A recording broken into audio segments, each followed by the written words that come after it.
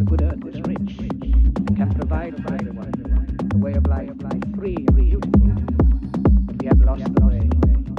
Greed has poisoned men's souls, has barricaded the world with hate, has goose-stepped us into misery and bloodshed.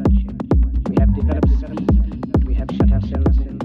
Machinery that gives abundance has left us in want. Our knowledge has made us cynical, our cleverness hard and unkind. We think too much, feel too little. More than machinery, we need humanity. More than cleverness, we need kindness and gentleness.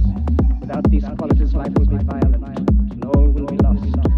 The aeroplane and the radio have brought us closer together. The very nature of these inventions cries out for the goodness of men, cries out for universal brotherhood, for the unity of us all. Even now, my voice is reaching millions throughout the world. Millions of despairing men, women, and children, victims of a system that makes men torture and imprison innocent people.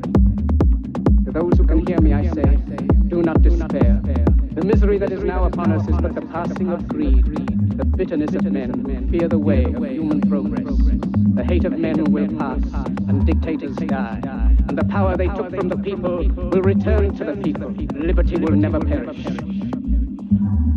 Soldiers, don't give yourselves to brutes, men who despise you, enslave you, who regiment your lives, tell you what to do, what to think, and what to feel, who drill you, diet you, treat you like cattle, use you as cannon fodder. Don't give yourselves to these unnatural men, machine men with machine minds and machine hearts.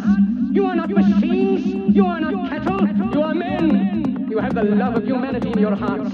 You don't hate, only the unloved hate, the unloved and the unnatural.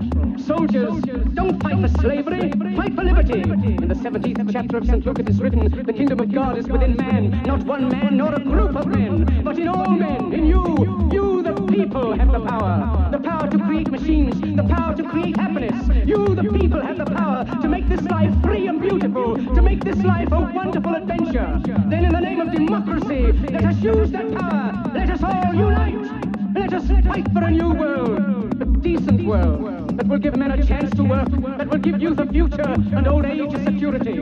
By the promise of these things, brutes have risen to power, but they lie. They do not fulfill that promise. They never will. Dictators free themselves, but they enslave the people.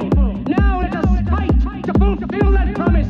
Let us fight to free the world, to do away with national barriers, to do away with greed, with hate and intolerance. Let us fight for a world of reason.